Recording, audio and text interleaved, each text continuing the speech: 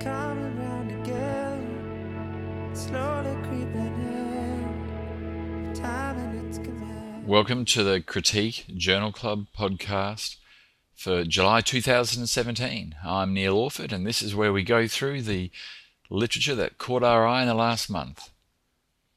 So let's start with the New England Journal of Medicine, ventilation in extremely preterm infants and respiratory function at 8 years.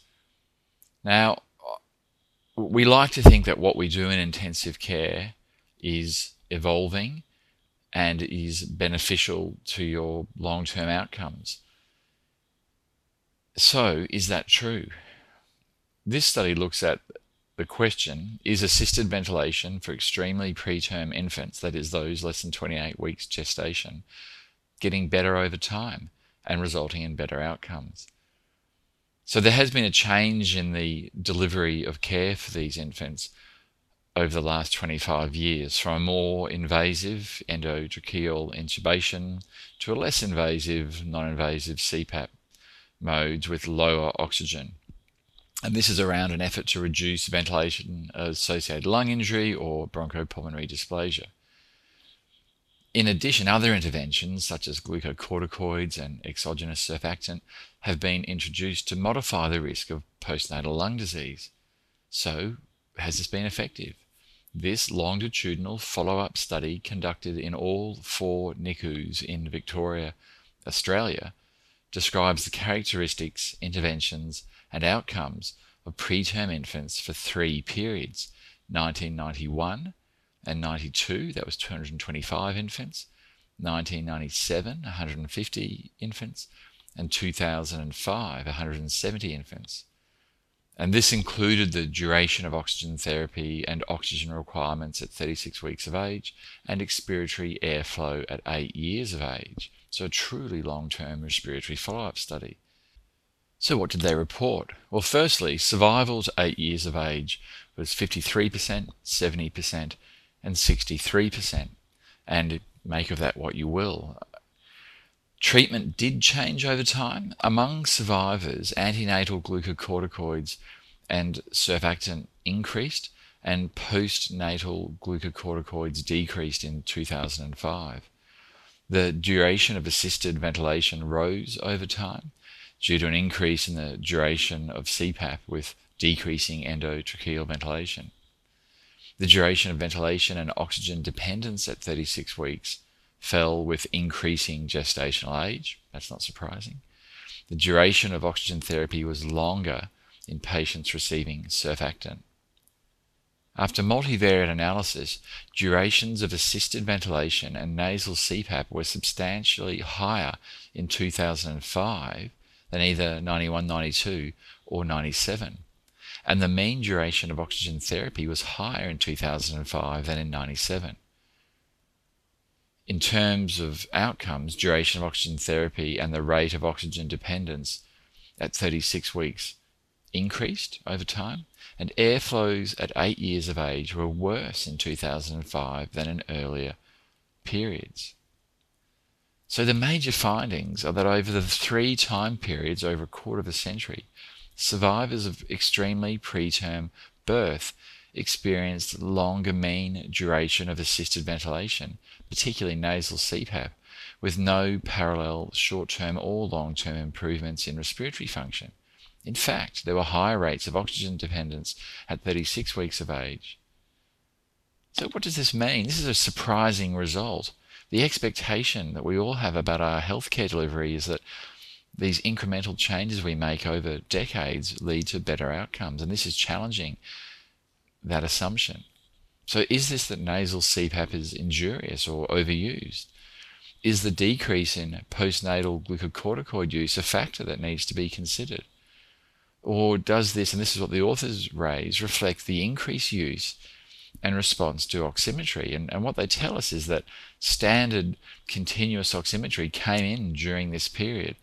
And because we respond to low oxygen sats, in the later years, children received more oxygen regularly, and maybe this has been injurious.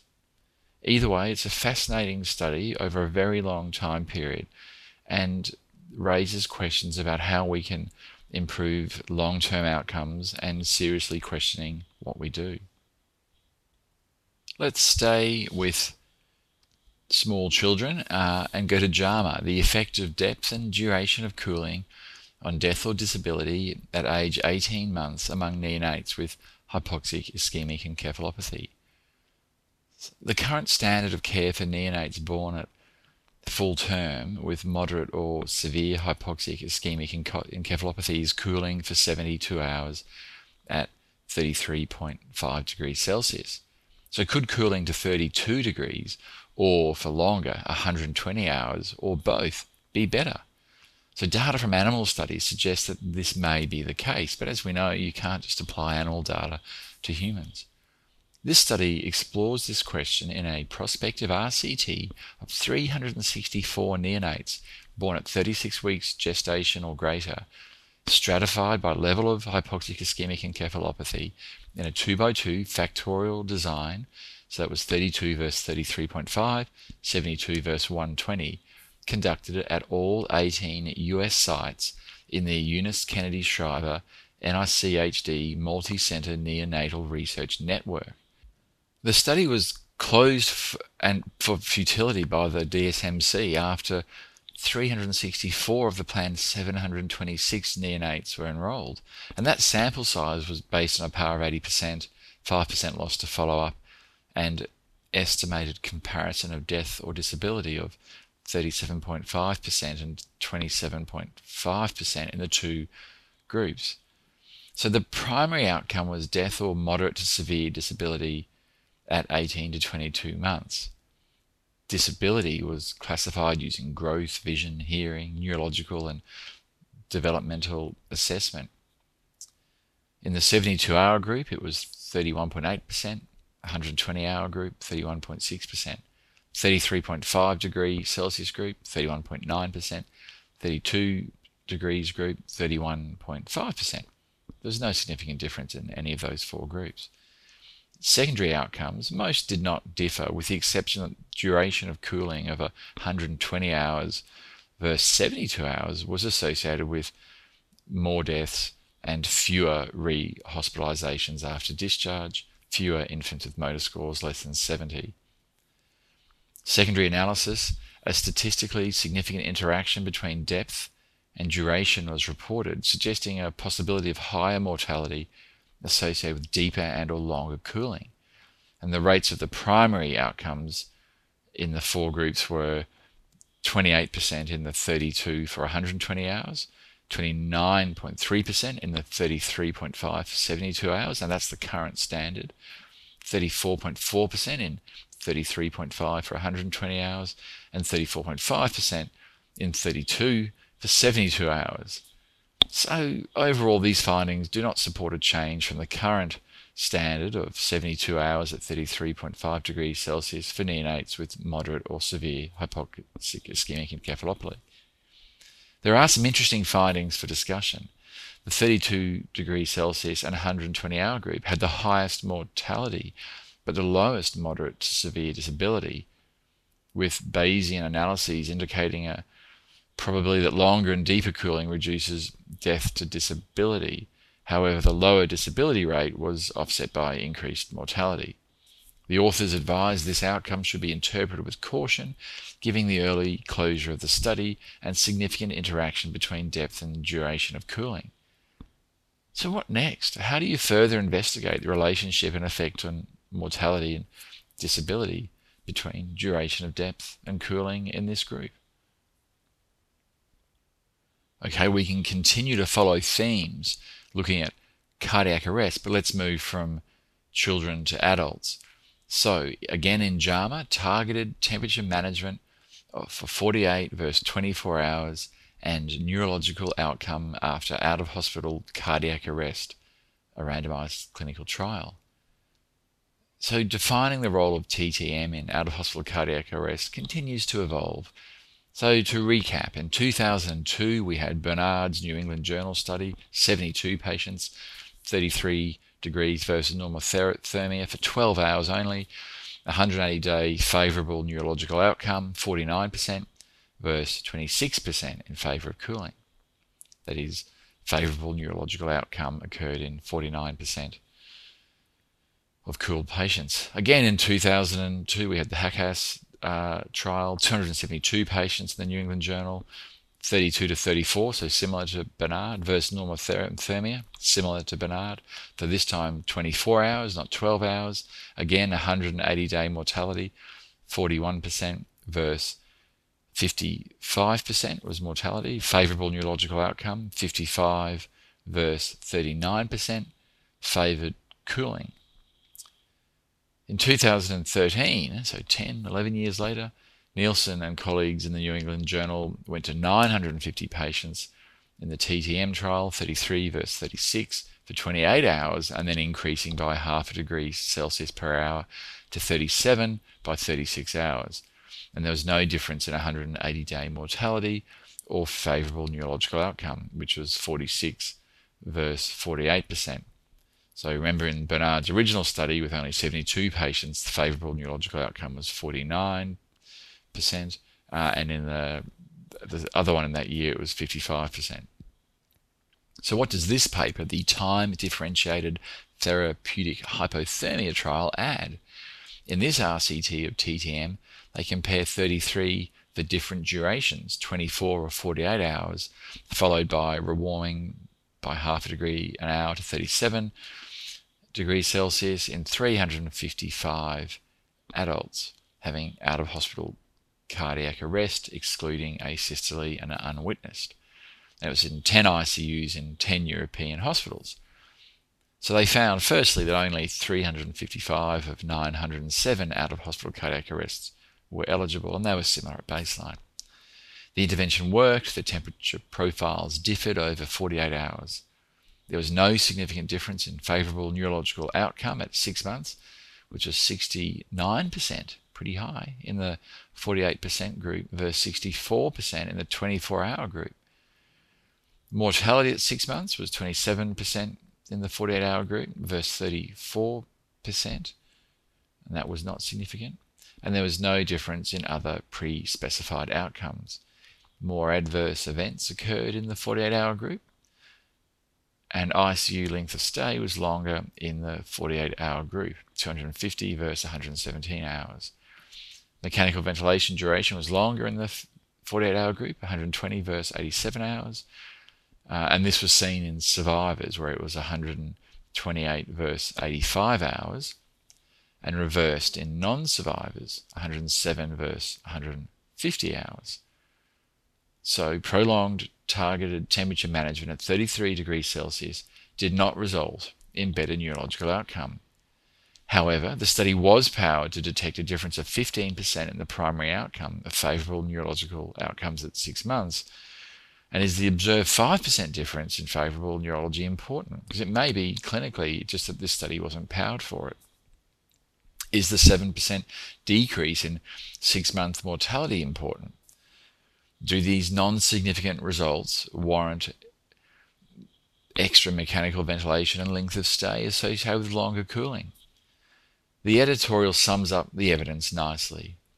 Together with other trials, the available data suggests that the benefit from a package of care, including TTM, is resilient to implementation with a range of target temperatures, 32 to 36, a range of onsets, 0 to 6 hours, and a range of durations, 12 to 48 hours.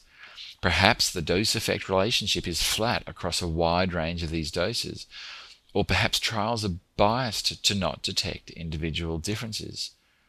Teasing out the individual variation in response is going to be tricky, and may need targets to monitor that we're not monitoring, and different trial designs. So that's a pretty exciting idea and evolution of our research into out-of-hospital cardiac arrest. Let's change focus and look at frailty.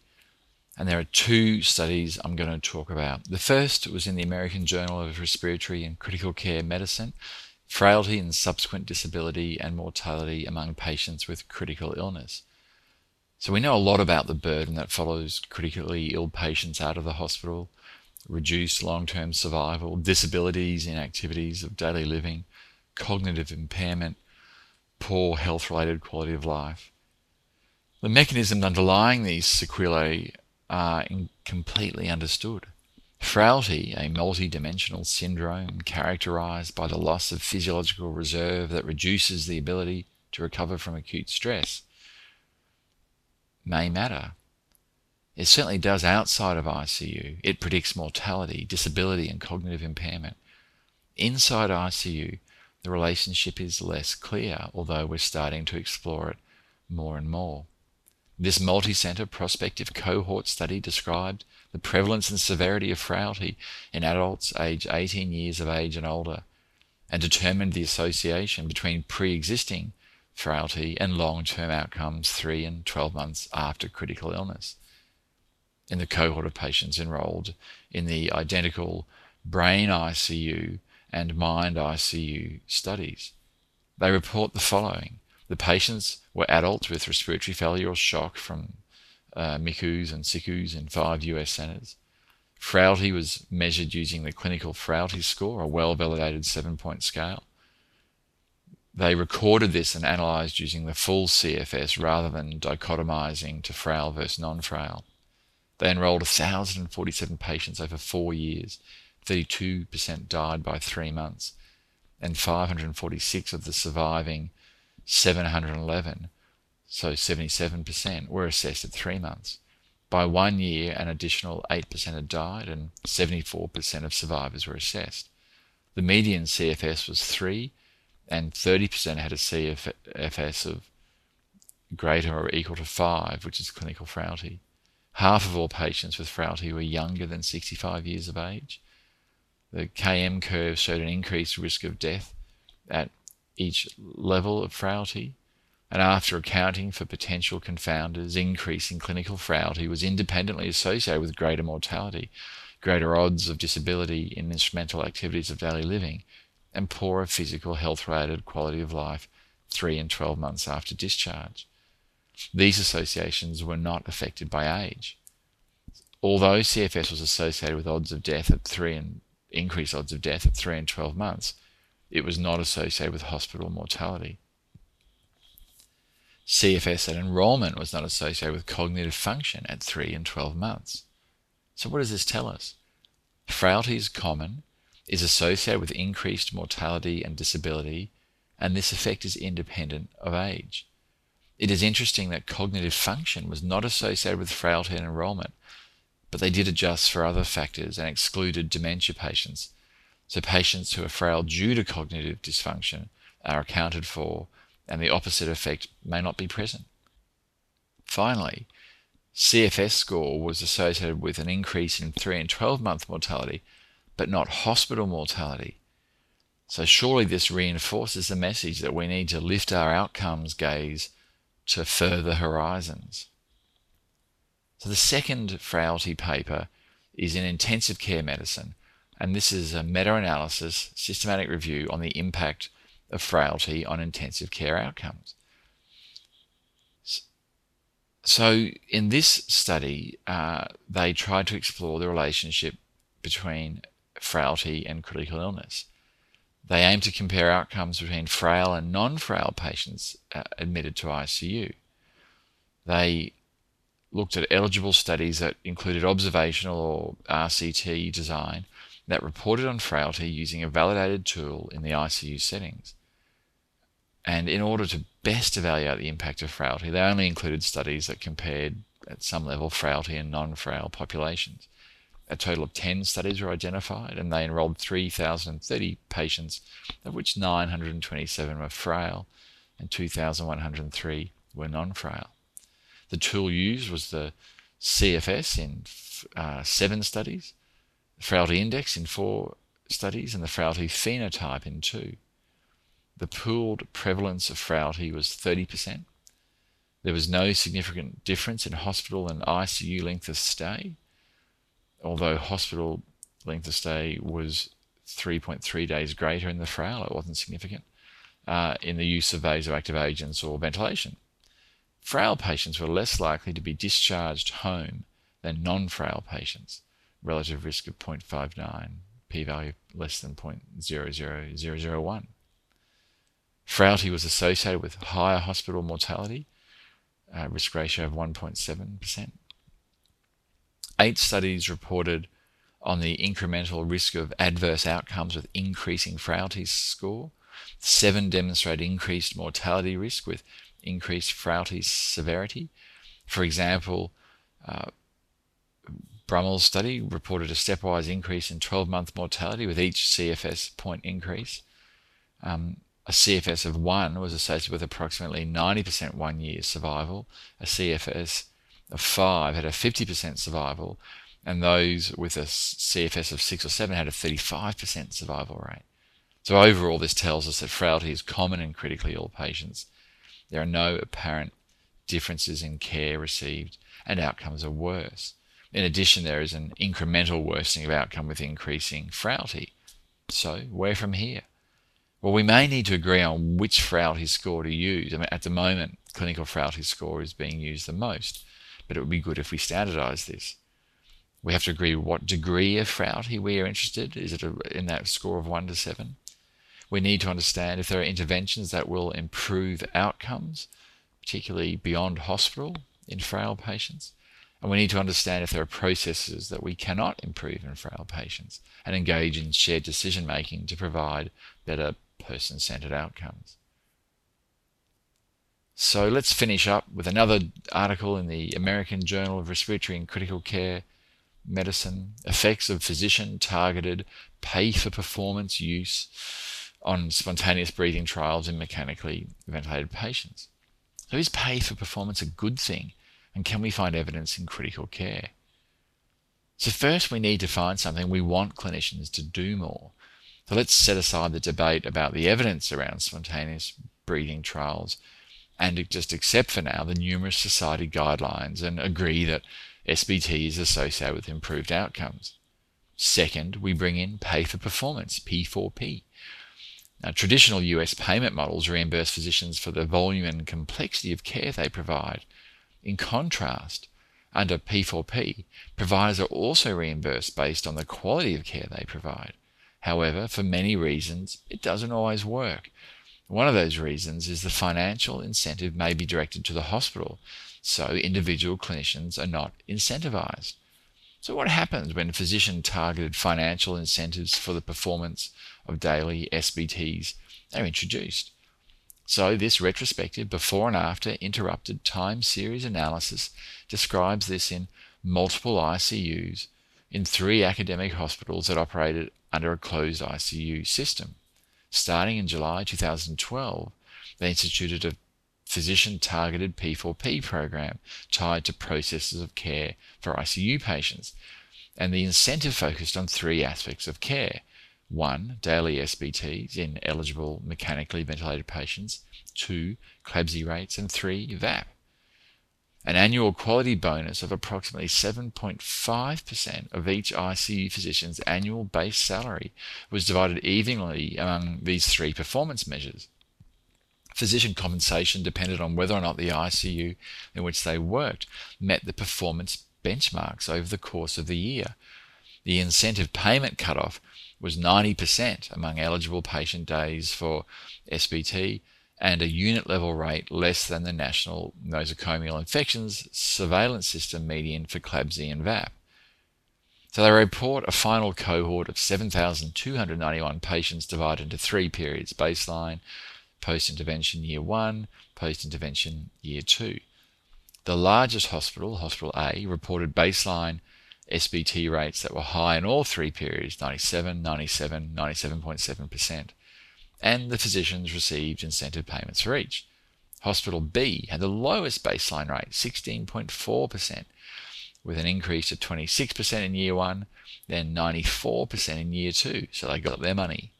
Hospital C reported 74.7%, 83.4%, 91.7%, so again they got their money in year 3. The significant increases in SBT rates were accompanied by an increase in SBT exclusions. So in Hospital A, this was 62%, 60%, 64%, no change. So their behaviour didn't change at all. 60% of patients aren't eligible, and of those eligible, well over 90% get their SBT every day. However, in Hospital B, that exclusion rate increased from 40% at baseline to 70% at year 2, with a similar pattern in Hospital C. It is important to note that the increase in exclusions did not completely account for the higher rate in Hospital B, as the absolute number of SBT days increased from 28 days to 237 days, but it did account for the increase in Hospital C. So what about outcomes? In Hospital A, not surprisingly, no difference. In Hospital B, the lowest performer at baseline, there was no change in duration of ventilation, length of stay, or mortality. In Hospital C, there was a modest decrease in the duration of mechanical ventilation and ICU length of stay in year 2. So P4P did get everyone to the much desired greater than 90% SBT rate.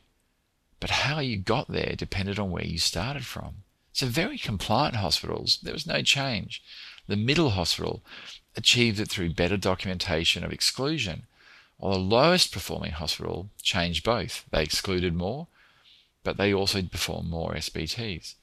However, there's no convincing association with outcome demonstrated. This raises a lot of questions.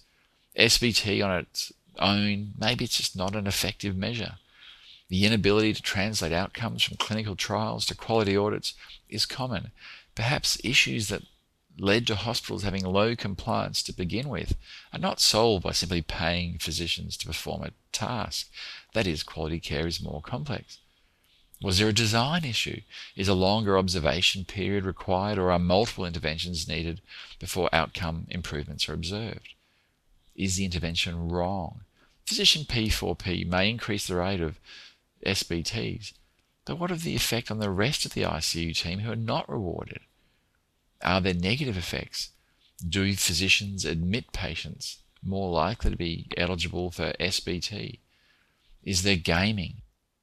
That is, did the increase in eligibility exclusions, which is exception reporting, represent exclusion of eligible patients? Well, there was no evidence of this, and the rate of ineligibility was similar in all 3 hospitals by year 2. So in the end, how do we value quality healthcare? Physician P4P seems a crude tool to me, likely to change documentation, perhaps activity, but it's limited by not rewarding the whole team, potentially incentivizing negative behaviours as well as positive. And that then raises the question, how do we motivate the entire ICU team to deliver the highest quality care? Well, that's it for Journal Club July 2017. Thanks for listening. We'll see you next month, and come to the site and have a look around. Bye. Settles in its place. Shadow in my face. It's pressure in my day.